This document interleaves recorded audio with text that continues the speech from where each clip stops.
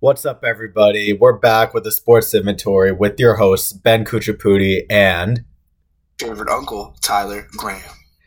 All right, so this past week, we're recording this on the 26th, so this is 3 days later, but on June 23rd, we had a pretty important event happen in the NBA, and that is the 2022 NBA Draft. And overall, Tyler, were you surprised or shocked at anything that happened in the draft, or were you just pretty content? There's a couple of surprises. Definitely Paolo going number one. I thought the consensus was Chet was going to go to Disneyland. I thought he was going to be their 7-footer over there, but I think Paolo's the most polished guy in the draft. So him going number one is no question, no contest. I saw a lot of winners. I saw a lot of guys fall. I saw a lot of guys go sooner than they wanted. But overall, a lot of talent here, and this might be one of the strongest draft classes for a plethora of different reasons, in my opinion, that we've seen in a minute. Yeah, I really liked this draft. I liked a lot of teams, in my opinion, had a very good draft. Out of the top three guys, Paolo Banchero, Chet Holmgren, and Jabari Smith, I thought Paolo had the highest floor, so he was the safest pick for Orlando. But the crazy thing is, Jabari Smith was projected to be the first overall pick for them, basically up until an hour before the draft started. So I don't know what happened in Orlando's draft room, but if I'm them and if I'm an Orlando fan, I wouldn't be mad at all at Paolo. He's a spectacular player and he's going to slide in perfectly. And he's got some big shoes to fill with Orlando big men, because they showed a graphic before their pick about how Dwight Howard and Shaquille O'Neal, both legendary big men, both went number one overall to the Magic. So Paolo, he's got some pretty big shoes to fill, I have to say. No, for sure. Orlando has been a big man factory for a minute. They've always had a strong big man at the 5 for the longest time. Even you could argue Vucevic, when he had his tenure there, was always a decent guy. Vucevic was a good center. He was a great center in Orlando. I always liked him there. 23 and 11. So the thing about it is, I love Paolo. I'm a Duke fanatic. He was great in college. He's the most polished. He has a great post game. He can shoot the midi. He can even stretch the floor a little bit. I saw him take a couple of shots from the top of the key, drain him during the tournament. The only downside to him would be he's a little handsy. He has to work on defense, and I think he's going to get into foul trouble early in a lot of games, especially against the better big men in this league. I agree. I think he'll fit just fine into a system that any coach can do. He's a phenomenal, big man, and I think he's going to be great, honestly. Yeah, we're gonna have to. I think he'll be great too. Also, he has a medical issue. I think he loses it was 7 pounds every game or something ridiculous like that. He has some condition where he loses 7 pounds of sweat per game, so he has to drink like Michael's Secret stuff. You'll see it on the bench in the Duke games. He has like this bottle, looks like Essentia water, and it's like has a certain liquid in it. But at the end of the day, if he has his rhythm, and if he has his little beverage, I don't care what you're doing. I don't care what you have. If you're going to drop those points, those rebounds, and make an impact on my team, go ahead. Yeah, and this is going back to Chet Holmgren. I know you said you expected him to go first overall. I didn't expect him to go first, but I thought that would have been a perfect fit for Orlando. Chet is the freakish build of a center, 7'1", only 190 pounds, but he's lanky. He could stretch the floor. He can handle the ball. He reminds me of a little bit of a Kristaps Porzingis type player. And the big thing with him, and in Orlando, what could have made him a great fit there, him and Jalen Suggs are childhood buddies. They played basketball together for years. They both went to Gonzaga. They didn't play together there, but they played together in high school and back in their middle school days, actually. No, it would have been appropriate, because the thing about any sport, whether it's basketball or football, if you have a chance to draft a guy while you already have a guy that has a connection with him, that just strengthens the idea of staying there, especially if you're a low-income team, one of the smallest markets in the NBA. If you have a guy there that just gives an incentive for your new guy to stay, that's just better for you. But obviously something went down in the war room. Obviously, something went down there. So it's okay. But Chet in OKC works. It's a great pick, but I'm skeptical about Chet, though. I'm not the hugest fan of him. Obviously, the most apparent thing that everybody's talking about is his frame. You might be 7'1", 7 feet, but you're only 195, dog. Yeah. And you can see the way he plays. It's Now, very granted, has he guard-like. been playing?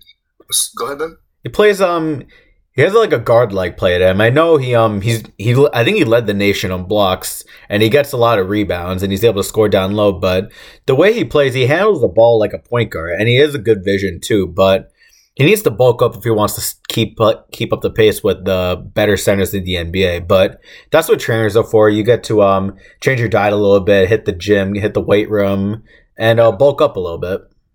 The thing about it is you have the best trainers in the world at your fingertips here. And I know he's been playing at this frame, at this weight to height ratio his whole life, but the NBA is different.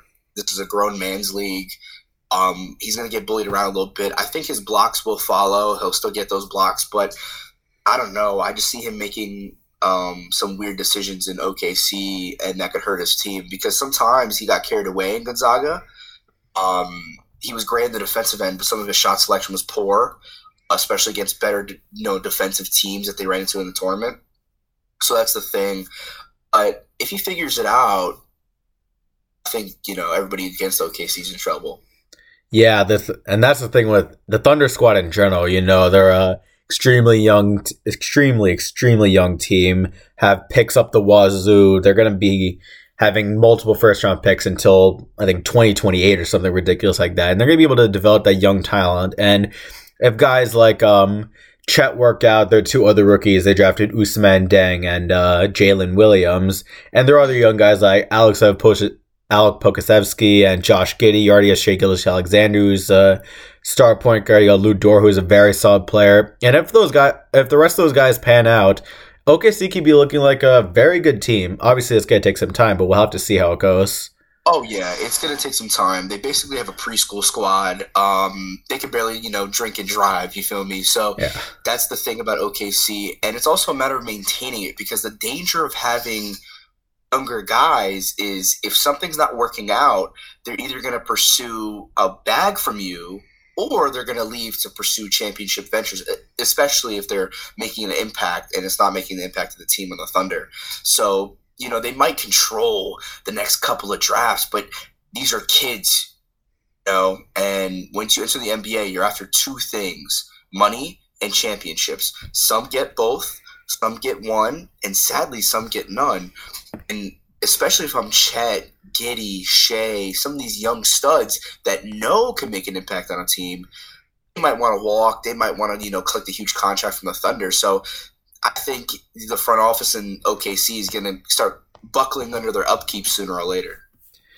I agree with that. Yeah, you're going to have to pay all these guys at the pan now. You're going to have to deal with the younger guys have some big egos. You're going to have to try to balance all this out. You have to balance playing time because OKC's got a lot of young talent. And it's like, you have who to you going to balance develop, who you going to sit. That's the thing. Like, you have a bunch of guys that want to prove themselves in this league and want to develop into these great Hall of Fame players that they dream of playing, but everybody has that same mentality in OKC. You don't have like a veteran there to be like, okay, I'm going to have this job, whatever. Everybody's still trying to find their role. I'm an example. So like Chet Holmgren, right? He might come into the league and develop into just a shot blocker guy that you can hit low post shots. That might be his job for the rest of his life. We don't know.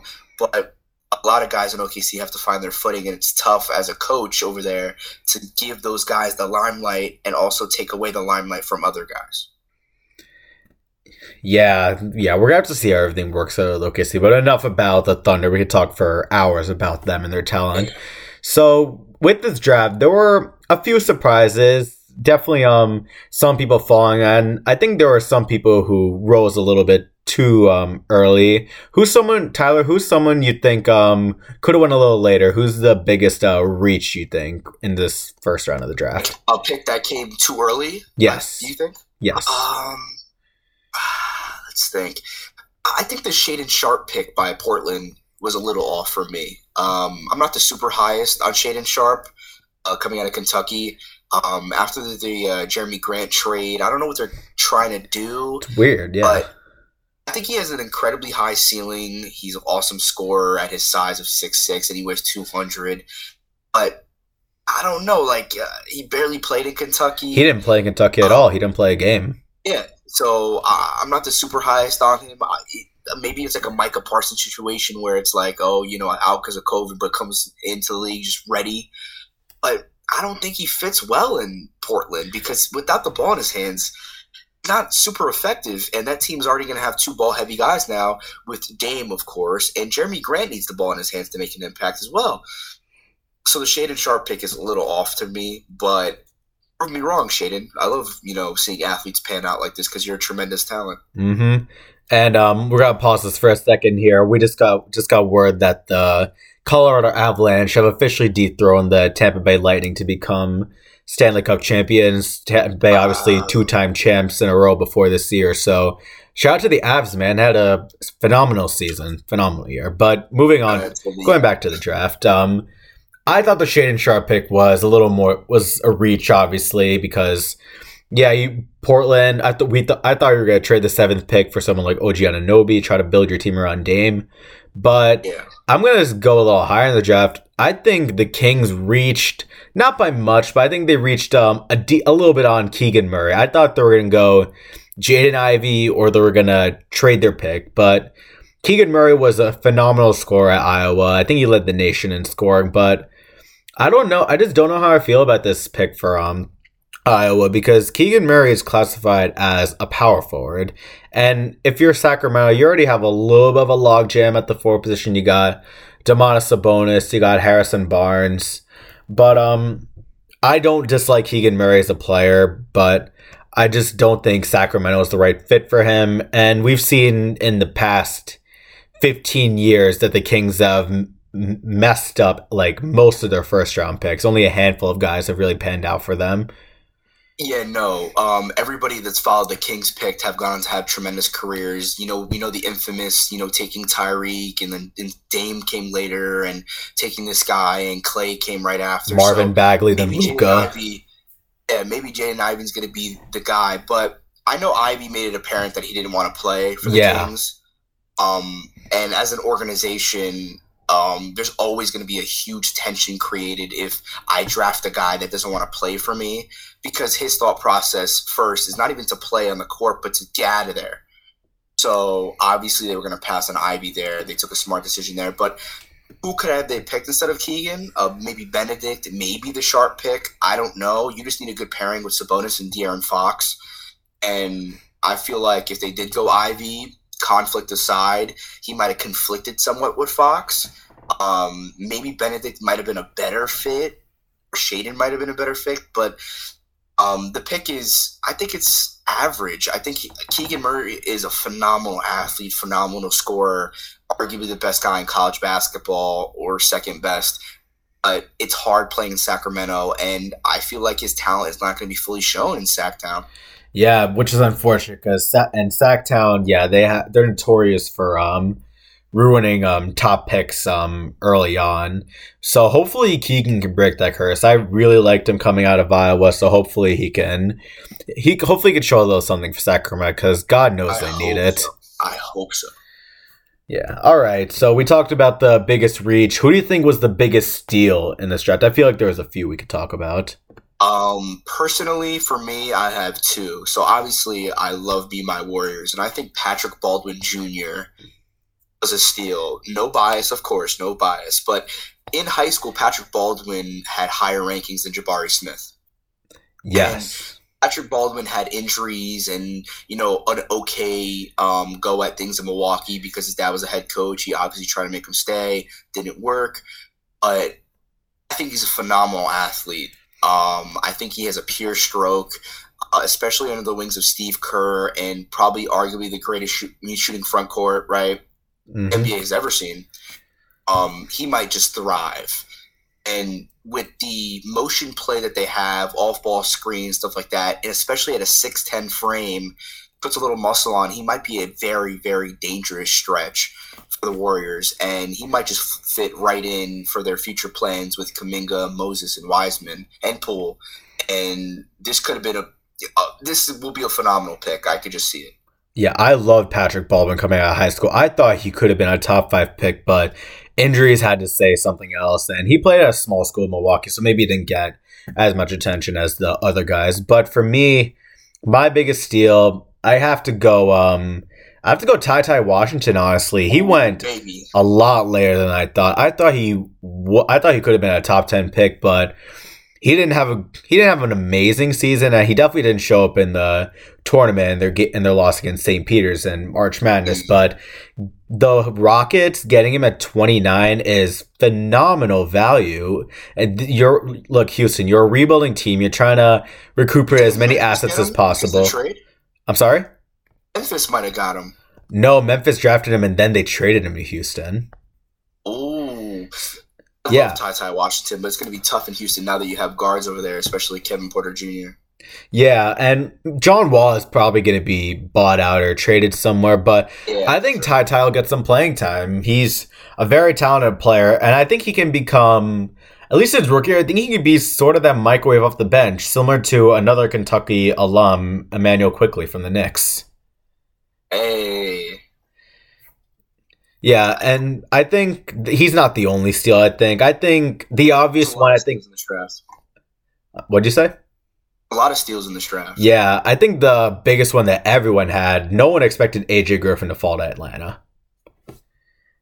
Yeah, I saw him going like top 13. He was phenomenal out of Duke, just being a defensive presence and arguably the best shooter in the draft. very good shooter. And he's just a plug and play player, 3-and-D, and he's just awesome. He was awesome for Duke. He's going to be awesome for the Atlanta Hawks. And I can just see Trey finding him and doing his things, and he just, stopping, popping it. Great pick. Great pick by them. I wanted my New York Knicks to pick him. I thought it would have been perfect for them, but New York's going to New York.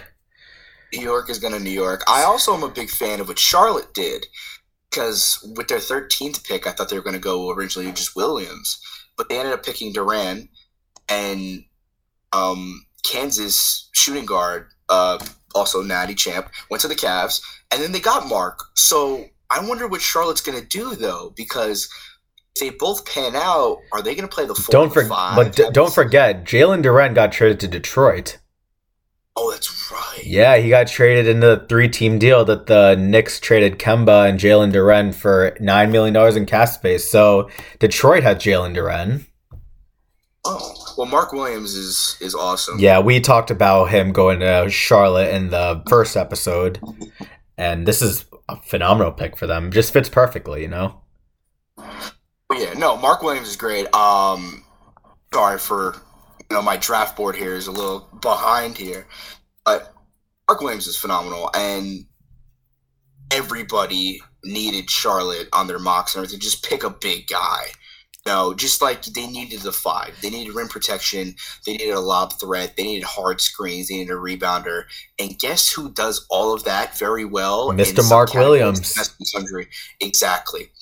And at 7'2", having the highest standing reach since Taco Fall at like 9 whatever, at 242 pounds, with a little bit more muscle on him, let me tell you, Ben, this guy might be a menace with, LaMelo and Miles Bridges. I think he's gonna fit just perfectly in Charlotte. He probably won't start right away, but I think with the right development and just refining the game, I think him and LaMelo is gonna be a mean pick and roll threat for years to come. Here's the thing, though, with Kenny Atkinson pulling out of the Hornets head coaching gig, right? And Steve Clifford came back to Charlotte, actually. This is his second stint now. Okay, so what system is going to happen here? Because I think the system is going to make Mark Williams into the beast we want him to be. That's true. Because LaMelo is going to be LaMelo, right? Yep. He's going to pass. He's going to be flashy. He's going to be great point guard. Miles Bridges is going to be that insane athletic man, jumping, leaping, dunking, doing these things, and the rest of the team is going to follow. But I think the system here is the most important thing for Mark, because if the system doesn't showcase his athletic abilities and finish and touch around the rim, we're not going to see him pan out to the way we want him to pan out. Yeah, it really does depend on the coaching with Mark Williams. Obviously, Coach K used him in a very phenomenal way that rose him to the top 15 of this draft. So hopefully Steve Clifford can use him in a similar way that Coach K did. And I just want to see Mark Williams get the most out of his career. I always liked him coming out of college, and perfect pick for Charlotte. Now it's just up to them to use him properly. Exactly. And that's going to boil down to a lot of these teams. This class is filled with just studs, hungry, chip on their shoulder guys that lost the years and, looks through COVID. and they have a lot to prove. Jabari Smith, one of them too. It's sad to say that he never got to that natty at Auburn, but he has so much potential in all these things. But Houston isn't the brightest at developing their talent. They're not. Nope. So that's the thing. You have all these. Same thing with Detroit. Jaden Ivey, a phenomenal basketball player. Phenomenal.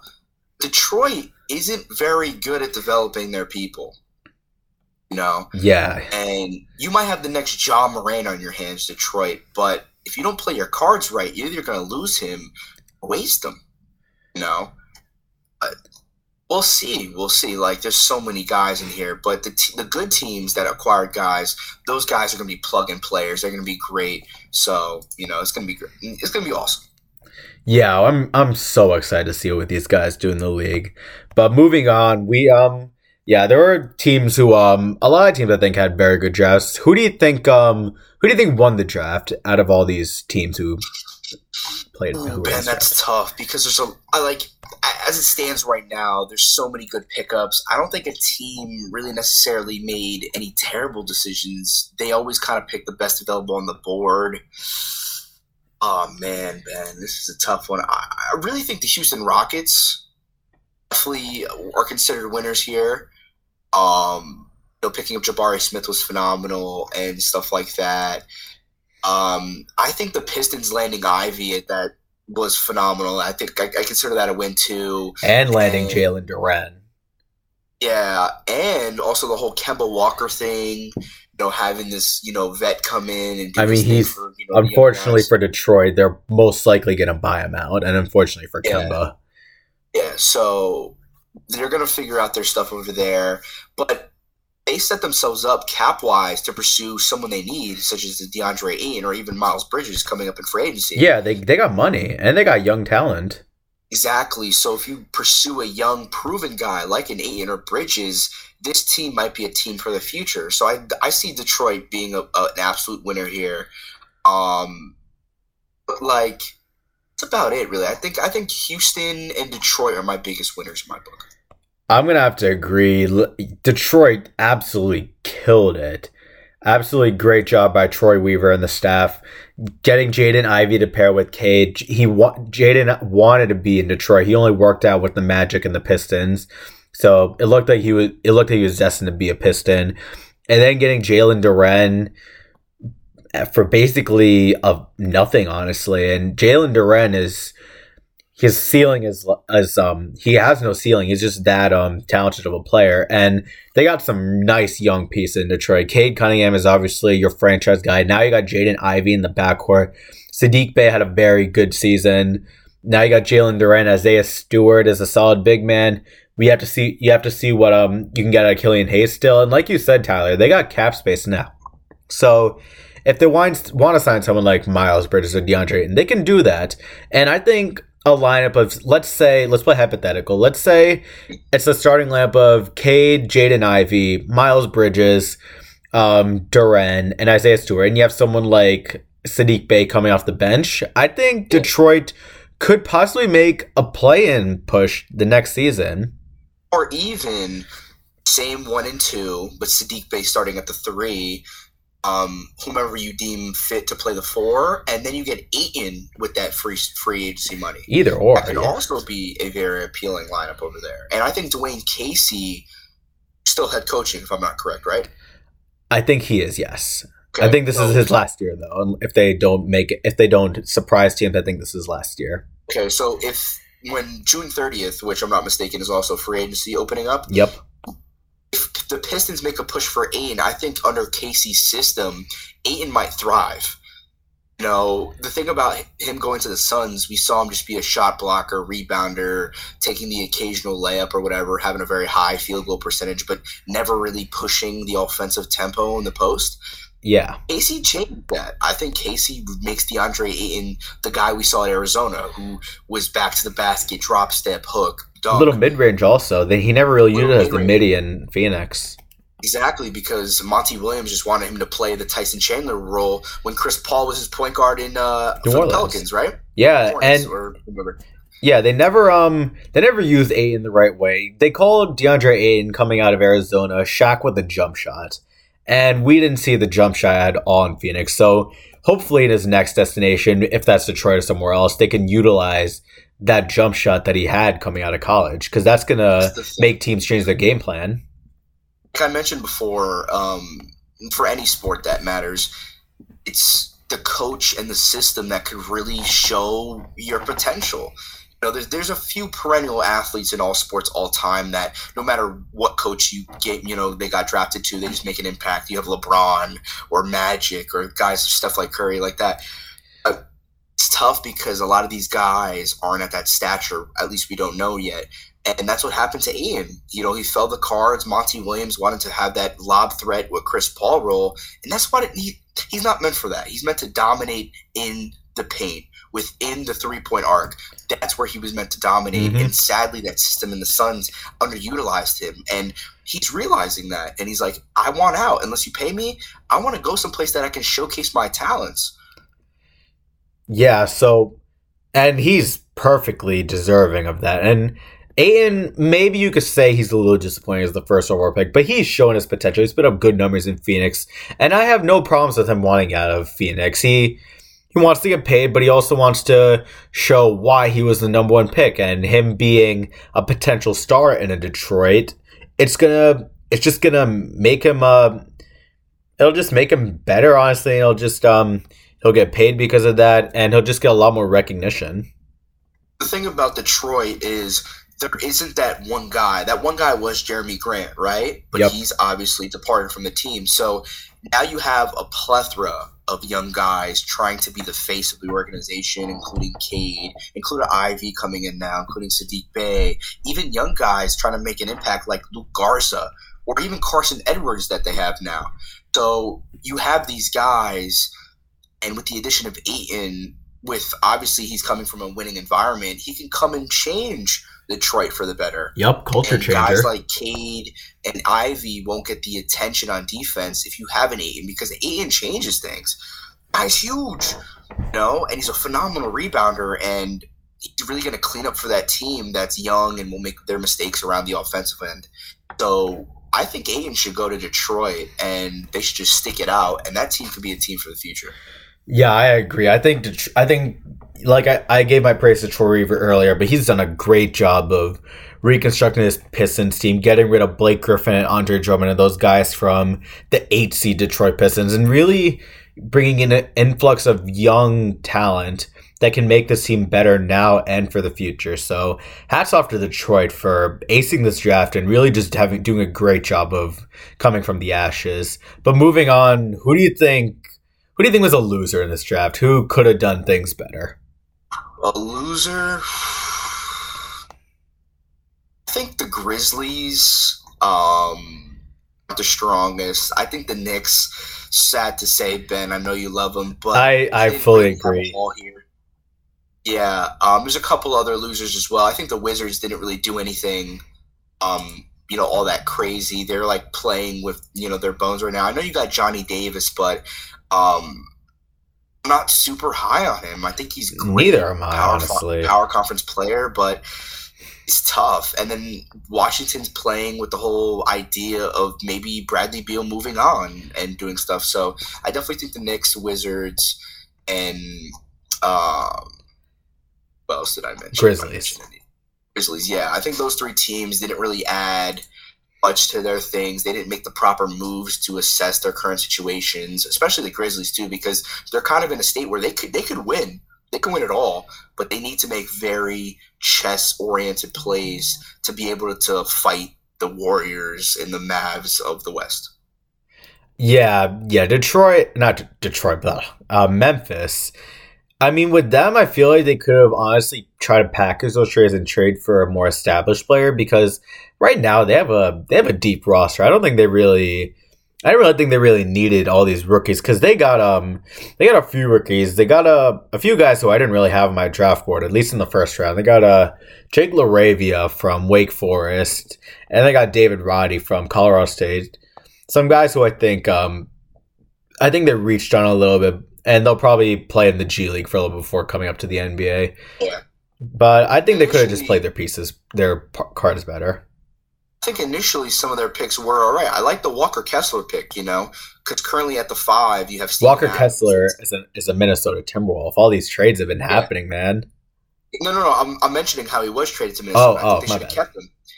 So the thing about it is, I think that would have been a great pickup for them because he's a phenomenal shot blocker. He's going to work on his 3-point shot and stuff like that, but he's athletic enough to, have this nice pick and roll with Ja and stuff like that. And Steven Adams, is in like a what if situation right now, and having a draft like Walker Kessler could be a great 5, and then Jaren Jackson at the 4. But they traded him. Yeah, and Steven Adams, I don't know why he's they not did getting any younger. He would have been a great replacement for him. Yeah, and I think he's young, he's hip, he would work with their kind of offense they've constructed in Memphis. I like that pick. Since they traded it, I consider them losers now. The Grizzlies aren't that strong to me. Yeah, this draft, they didn't really get better. Like, when you go to the draft, you want to come out a better team than you did. I don't think they came out a better team. What's weird to me about Memphis here is they also drafted initially Ty Washington and then traded him, right? Correct? Ty Washington was another player. He was a top 10 talent. Exactly. So you drafted potentially 2 phenomenal players in Ty and Walker Kessler, and you proceed to trade them both when all mock drafts had, rated those picks as A pluses. And everybody was drooling over those 2 picks, and you proceed to trade those picks. For what, though? What? 2 guys who weren't supposed to crack the first round. Exactly. So, Memphis, this is a terrible loss for you guys. Like, obviously the Knicks lost, but the Knicks are the Knicks, Ben. You know that. We all know Yeah, that. well, I'm gonna get onto that in a little bit. And that'll transition to a little bit of the free agency But the part. thing about Memphis is they're in a situation where they can win now, but they're making decisions like this. And playoffs, they took steps forward, but draft decisions like this only makes your team take steps back. That's a problem. That is a problem. Yeah, I thought Memphis could have done a way better job this draft, but unfortunately, as a Knicks fan, I have to deal with this crap every year, or most years at least. Yeah, the New York Knicks messed up this draft. They had the 11th overall pick. You had a young strapping gentleman by the name of AJ Griffin sitting there at pick 11. You need a shooter. And you need someone who he's a Duke guy. He's going to be cool with guys like RJ Barrett. And what do? You trade a lottery pick just to dump Kemba Walker's salary. What are you doing? Listen, I know you think Jalen Brunson is the second coming of Jesus Christ. You want to give him a 4-year, $110 million contract. But listen, instead of that, they didn't need to dump the 11th pick just to get rid of Kemba. He's not making that much money. He's not making that $36 million salary he did with Boston. You could have traded him you could have given up maybe a second round pick or 2 just to dump him. But I just think Leon Rose did a terrible job with asset management. Sure, you got some first round picks back, but what are you going to do with those first round picks? Are you going to bank on them? Are you going to wait years to see if they get you the prospects they wanted, and maybe in a few years they'll develop into stars? Or maybe are you going to try to package them in a trade? Are you going to package them in a trade to get a win now player like a Donovan Mitchell or Bradley Beal or someone like that? I don't know.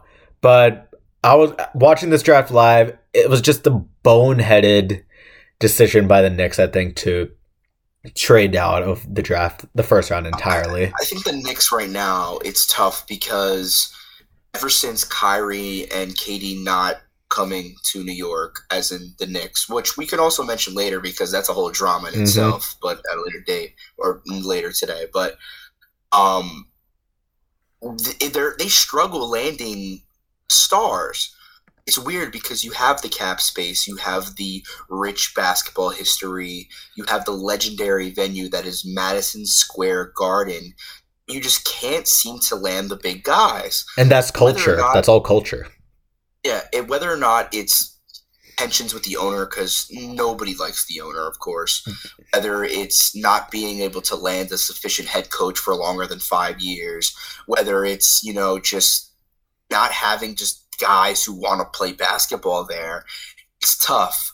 But if I'm the New York Knicks, I have to look for a guy who is young now or a potential draft stud later. Remember, we have Victor Wembanyama coming up. And people say he's the best prospect since a certain man out of Akron by the name of LeBron James. So, and he's certain to go first overall at this time next year. So we'll have to see the lucky team that lands him. Maybe it's the Knicks, maybe it's not. If the Knicks are in a situation, I think they have to keep RJ. It's the fundamental principle. They must. You have to keep RJ. I think you have to try your best to pursue Zion Williamson because I know he loves New York.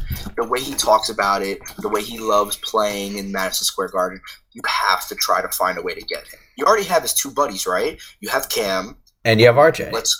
You have RJ. Let's hope Cam obviously stays because there's talks of the Knicks trading him. I sure hope he stays because we gave up a first-round pick to get him, so it doesn't make sense to trade him after a half season, but New York's going to need him. Cam is a phenomenal athlete, and he needs a certain situation to thrive because we saw it at Duke. Remember when they came back from Louisville down like 30? I was about to mention that. He had a phenomenal game that game. He can be the next Paul George, like I'm talking healthy Paul George 24 on the cover of 2K16, young man, or 17. He could be that guy. RJ could be his own way, and do his own thing. You have 2 out of the 3 puzzle pieces to have a strong connection, chemistry building that can last you the next decade. And now I need the final Infinity Stone. That is Zion. You just need that other guy. Zion, when healthy, also with a good trainer, which I think he's getting his footing now, is a monster. Absolute freak.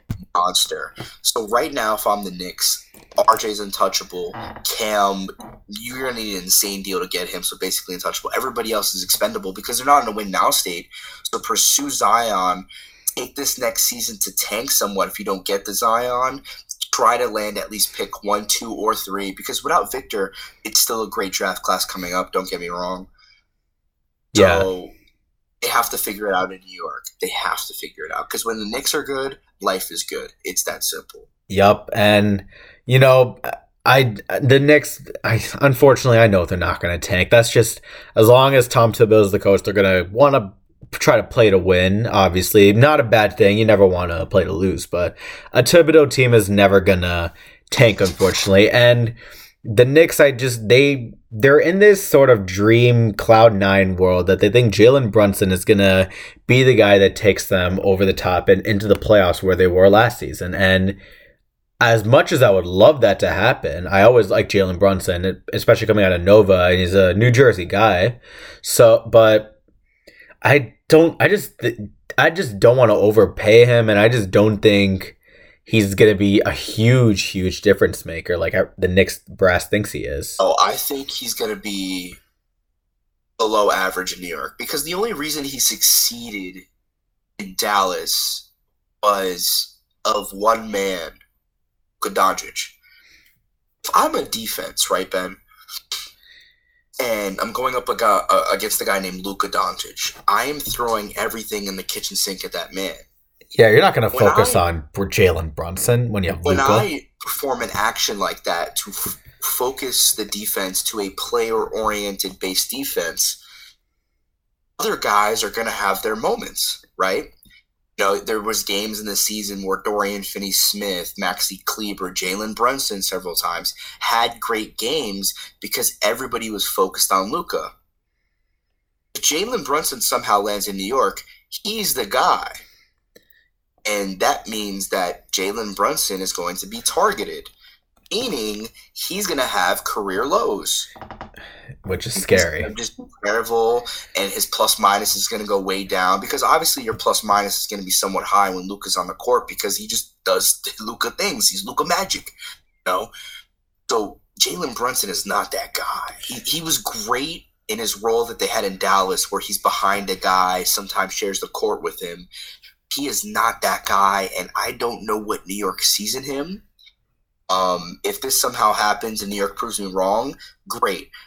But realistically, this is not the way to go. This is not. He's not the guy to lead a team. He's the guy to play second or third string. I mean, he kind of led that Nova, team to the Natty, but he didn't show up for the final. Not at all. That's partially why he fell.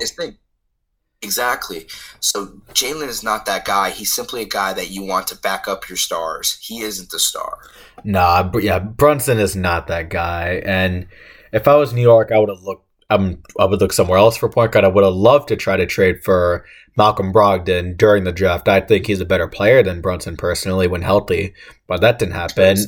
And also, a certain other point guard has been linked to the New York Knicks. A certain mercurial talent, but someone who's one of the best basketball players alive when he's on the court, and that is Uncle Drew, Kyrie Irving. At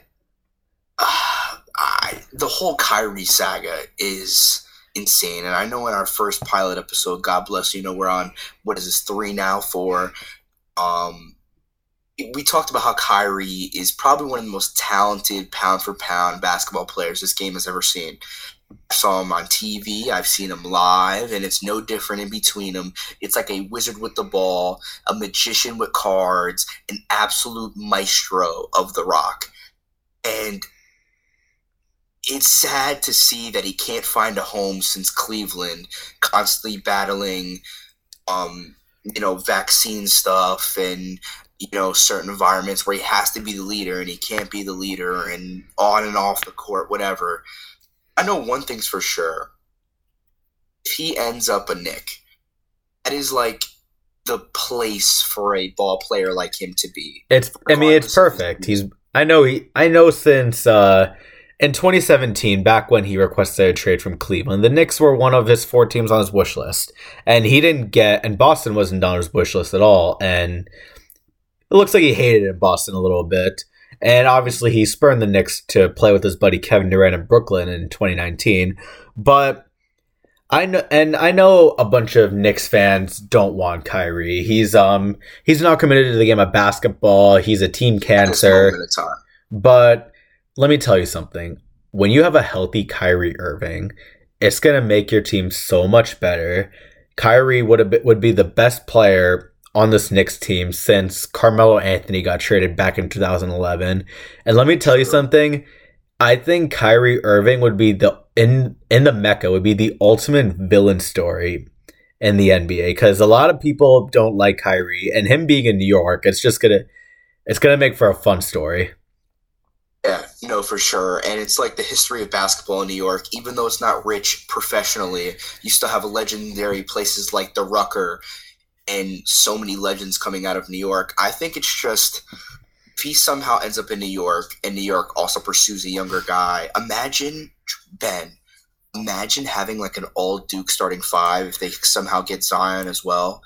That would be insane. Listen, that's a pipe dream for me. It's a pipe dream for Knicks fans, but it's plausible because if the thing about Kyrie right now with his contract is interesting because isn't it true that if he was somehow moved, the team that he's moved to is only paying him $6 million because of the exemption or whatever it's called? Exception? I don't know. I think it's something like that actually. But most teams are gonna have to trade some contracts to get him. And luckily for the Knicks, thanks to last offseason, they'd have a couple of smaller contracts, but still decent sized contracts they could trade to the Brooklyn Nets. And now, thanks to trading out of the draft, you have draft picks to try to give to Brooklyn for Kyrie. But it all depends. The draft picks that Brooklyn lost for trading for guys like KD and Kyrie and all those other guys. And now, all it comes down to is, do you think Kyrie's going to be committed to playing basketball full time? Because if you don't think he is, you're not going to trade for him. He's the biggest what if in basketball right now because I don't know if his head is on the NBA. His head could be on his son, daughter, kids. I don't know what he has, his current family situation. It could be on civil, rights issues. It could be on COVID still. We don't know where his head is at. Yeah. Because he's such a big what if. He's not very public about his stuff. I mean, I know he did that slight podcast interview with LaShawn McCoy and a variety of other athletes, but that's the thing. But I also see him going to LA. That would be a little scary for the NBA, and it would be a little bit of poetic justice if he's back with LeBron. Because I think there's only one man on planet Earth that could somewhat control Kyrie and has Kyrie's respect as of I know right now. That's LeBron James. Because the thing about his Cleveland departure, we have so many why he did it, but I think the biggest reason is he wanted to be his own man. He wanted to be his own leader, whatever. And he got that opportunity in Boston. It was him and a bunch of young studs, a young Jalen Brown, an even younger Jason Tatum, and Al Horford, being somewhat, unbouncy. He had that situation and he failed. And I heard from several reports that he did contact LeBron as of late to, make amends and be like, listen, I apologize. I know what it takes to be a leader, and I don't think I can be that guy. I can just see it, like you said beautifully, Ben, poetic justice, him going right back to his partner in crime, because I think he's the greatest Robin this game has ever seen, but he'll never be a good Batman. You know what I mean?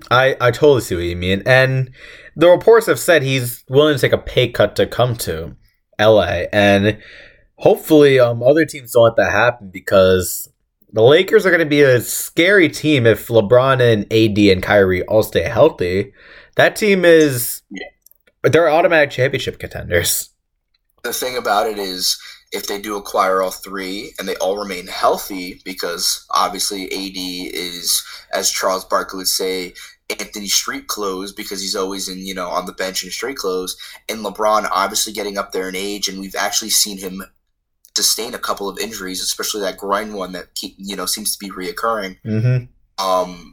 They all remain healthy. They also can just fill out the rest of the roster with just solid vets and just like role player guys, and that team is very dangerous. Yeah, that team. If Kyrie goes to LA, NBA, watch out. But if Kyrie leaves, you know what team isn't going to be scary anymore? The Brooklyn Nets, and I'm happy about that. It's funny. I have a friend of mine who's a huge Brooklyn Nets fan, and he was so excited to see this team assembled. But I wonder what it feels like now, just seeing it being dismantled. And how long has it been since these gentlemen were acquired? It's not even 2 years, right? Not even 3 years yet. So it's so funny how this happened, especially with the addition of James Harden. Everybody was like, what's going to go on? I think that Harden addition really messed everything up. Yeah, no, it definitely did. And it was like, everybody was like, oh my God, what's going to happen? But now that we look at it, we can just laugh. Because it proves the old adage that you just can't buy a championship team. Look at Brooklyn back in 2019 during the regular season. I remember they were 10 games below 500 at the midseason mark, and the young core of D'Angelo Russell, Karis LeVert, and Jarrett Allen pushed that team to the 6th seed. And that team was on the rise, and a year and a half later, all those guys were gone. And that team was fun to watch too. Amazing. Dancing on the bench with Jared Dudley. And Theo Pinson, all those guys. That's a team that if you just keep for the long haul, they will win something. That's not just a team. That's a brotherhood. That's a family, that team. It's a family. It is a family not bound by blood, but it's bound by basketball, okay? That's what that is. It's sad that Brooklyn was willing to let that go. Just for some ticket sales for the bigger names? Yeah, for two guys that one failed in Boston and one is coming from a team that is arguably the greatest team ever assembled. So that's the thing. It's like, what are they going to do? It's also, you paid these guys everything. So since you paid those guys everything, this is the NBA. No, this is the NBA. They have teams. You have to pay a team. You can't pay two guys and expect the rest of your rookie minimum vet contracts to work out. It doesn't work that way. And it's just a mess. And it was the stupidest decision, honestly, in recent history in the NBA. For them to let go of that team they had in Brooklyn back in 2019 to just flood it with two, obviously, Hall of Famers and great athletes, but nothing more than that.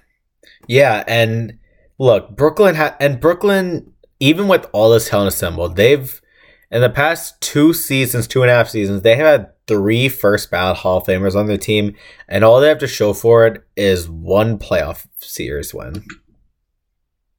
One. It's sad. It's so sad, Ben. And, I think Brooklyn's always in a tough spot because I went to a couple of Brooklyn Nets games this season. I even went to the one where it was the Warriors at Nets. It was like the biggest game of the year, and it was awesome seeing Curry drop 37, whatever. But, I can go goo goo gaga another time. But every time I've been in that venue, Brooklyn Nets fans are in the minority. That's what I've noticed. Even watching the playoffs. Back in 2019, Barclays Center was flooded with Brooklyn fans. I remember there was back when they played the Sixers, it was always loud. The defense chants were amazing. And in the playoffs in 2021 and 2022, these fans were dead silent. It's crazy. I don't think they have a strong fan base since 2019. I went to the Warriors game. I saw more gold than black. Went to a Celtics game, which they were all injured, mind you. The arena was mostly empty, and I saw more green than gray. I even went to a Trailblazers game where Dame was injured, and I felt like I saw more red than black. Truth is, with Brooklyn, this has nothing to do with really the Knicks, it has a little bit to do with the Knicks in general, but not really. Actually, no. What am I saying? This is a lot to do with the famous. The Nets in New York are always going to be the little brother to the Knicks, no matter how good they are, no matter how bad the Knicks are. They're always going to be their little brother, second fiddle to that team, and that's why they have a lack of fans. I don't know, but honestly, just like the difference in fans in Brooklyn from 2019 and now is staggering, and it shows in ticket prices too. Like you can buy Brooklyn Nets tickets for $5. It's incredibly cheap, and I talk with my parents all the time about going to see NBA games because I love going to them, and I just know every time, no matter who the opponent is, it could be Michael Jordan somehow. Brooklyn Nets tickets are going to be way cheaper than Knicks tickets, and obviously that's more of a Knicks fault because Madison Square Garden is insanely expensive. We know very this. Expensive, but that venue, no matter how bad they are, or no matter how bad their butt is being whooped by the opposition, Madison Square Garden is always filled with hungry, happy fans, regardless of the outcome, because that's a fan base. That's New York. That's the Knicks. Brooklyn lacks that. Yeah, the Knicks fans will be paying $7 for their waters, and they'll be paying $15 for a hot dog, and they'll all still be in the stands, even if it's the last game of a 17-65 season for the Knicks, and they'll still be in the stands cheering their team on. The thing is, I remember in the first part of the season when Side Talk New York, covered the win over Boston or whatever it was, they were chanting New York, and you saw just that the fans going crazy, still doing "F-U Trae Young" chants, even though they didn't even face the Atlanta Hawks. New York Knicks create basketball culture. Coming from a Warriors fan, coming from a basketball fan, coming from a sports fan in general, I really hope the Knicks get to win a championship as soon as possible because the things that city deserves it. Because New York is always going to be in the limelight because it's debatably the greatest city on earth, right? They're top 3 in every. Probably is. It's the most well-known city in the world. Yeah, it's phenomenal, and I would love. You already have Macy's Day Parade. You already have all these venues that happen. I want to see a championship parade in that city. Listen, for basketball. Not if we're talking New York City, the biggest or any city. The biggest championship parade in any sport would be a New York Knicks championship. Be the biggest, loudest, rambunctious parade full of hungry New Yorkers or New Jerseyers like myself. Non-Knicks fans in New York will be there to celebrate because it's just a monumental achievement. When was the last time the Knicks even went to the finals? The Knicks haven't been in the finals since 1999. And since then, they've made it to the second round of the playoffs three times. Sad, man.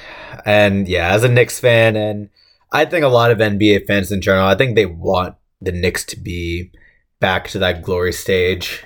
And even LeBron himself has said it. Yeah, LeBron loves it when MSG is rocking. It's the greatest venue on earth, Ben, and it deserves to have a trophy banner hang. It doesn't have dust and soot on it from the 70s.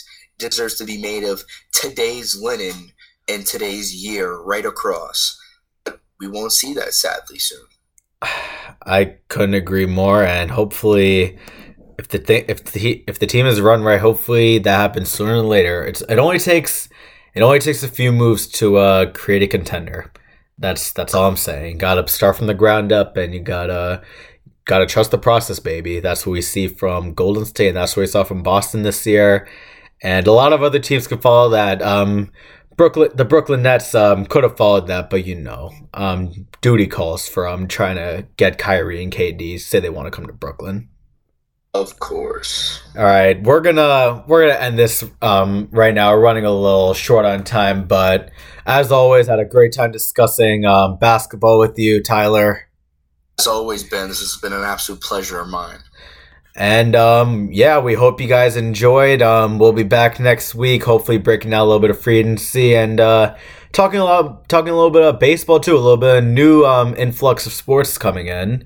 So have a good week, everyone, and we'll see you soon. Peace out.